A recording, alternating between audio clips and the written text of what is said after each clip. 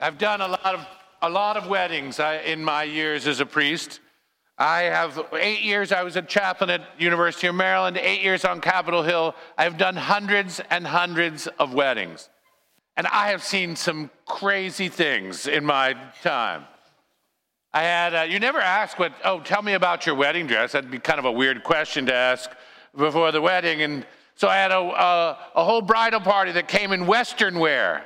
The bride had like white fishneck stockings and white cowboy boots and one of those like big poofy skirts that went real short and a cowgirl hat. It was woohoo, yahoo.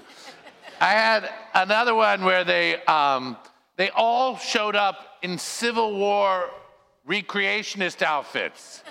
So I had like red and scarlet that I was marrying right there.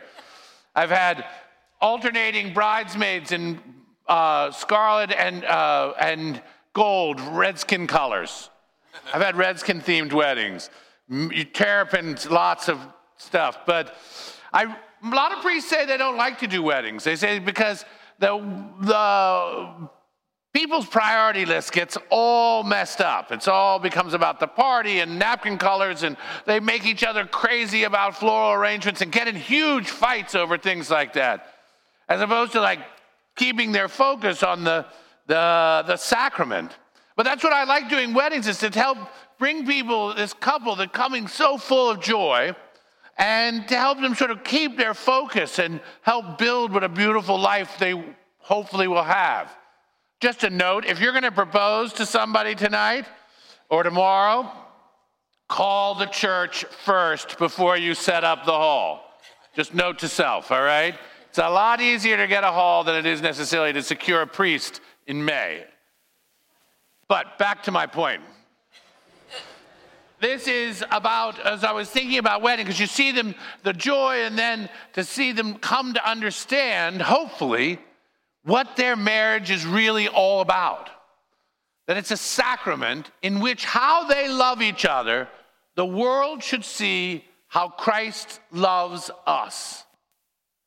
That in the love of a husband and wife, we should see how Christ loves his church, a healing love, a forgiving love, a bringing new life into the world kind of love, a resurrection love. And I was thinking about that in relationship to how Christ loves us in Christmas also.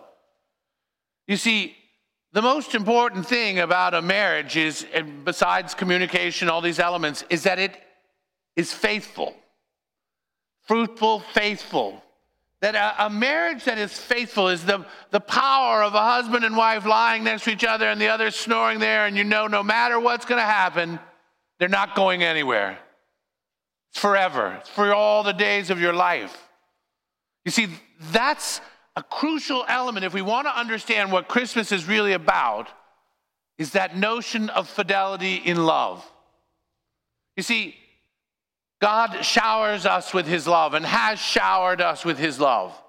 All through history, from the creation, and even our very first parents rejected that love in infidelity. Each and every single age, God continues to pour forth his healing and his forgiveness.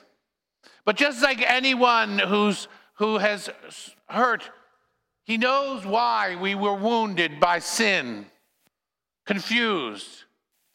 And anyone who is loved and they see someone that they love so dearly wounded, they're going to do anything they can to stop that pain. If they're lost, they're going to go find them and bring them back. And that's what Christmas is. That even all the infidelities that we've pushed upon God, he still remains faithful. And so when we are wounded and when we are lost, he sent his only begotten Son. God could have showed up in any way he wanted to. And he came in a mom and a dad. He came in a family. He wanted to enter so fully into that he assumed full humanity himself. He entered not in riches and in wealth, but into poverty and simplicity. Not to make us afraid, but to know that there was nothing to fear from our God. He came as a baby. He came to show us what faithful love is. You see, Christmas is not just about the birth of a Savior, but what that Savior does for us. Christmas is also about Good Friday and Easter. Just like anyone seeking to heal the beloved, he takes the wounds from us. He takes the wounds of our hatred and our grudges and all that has pained us. He takes even death itself and nails it to a cross. But that's not the end of the story. In his faithful love, he transforms it into everlasting life.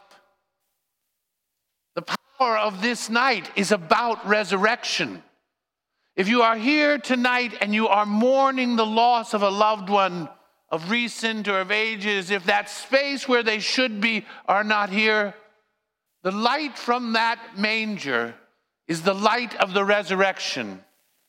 To know that Christ won eternal life and that they are spending Christmas with Christ himself in heaven. But such it is that God is such a faithful lover to us. We have to ask ourselves, how do I respond in fidelity to that love? Is it Christmas, or do I get a little lazy during the year? Maybe this is an invitation for me to realize that just like those wedding vows, my fidelity in friendship with God has to be in good times and in bad, in sickness and in health, in inconvenience and convenience.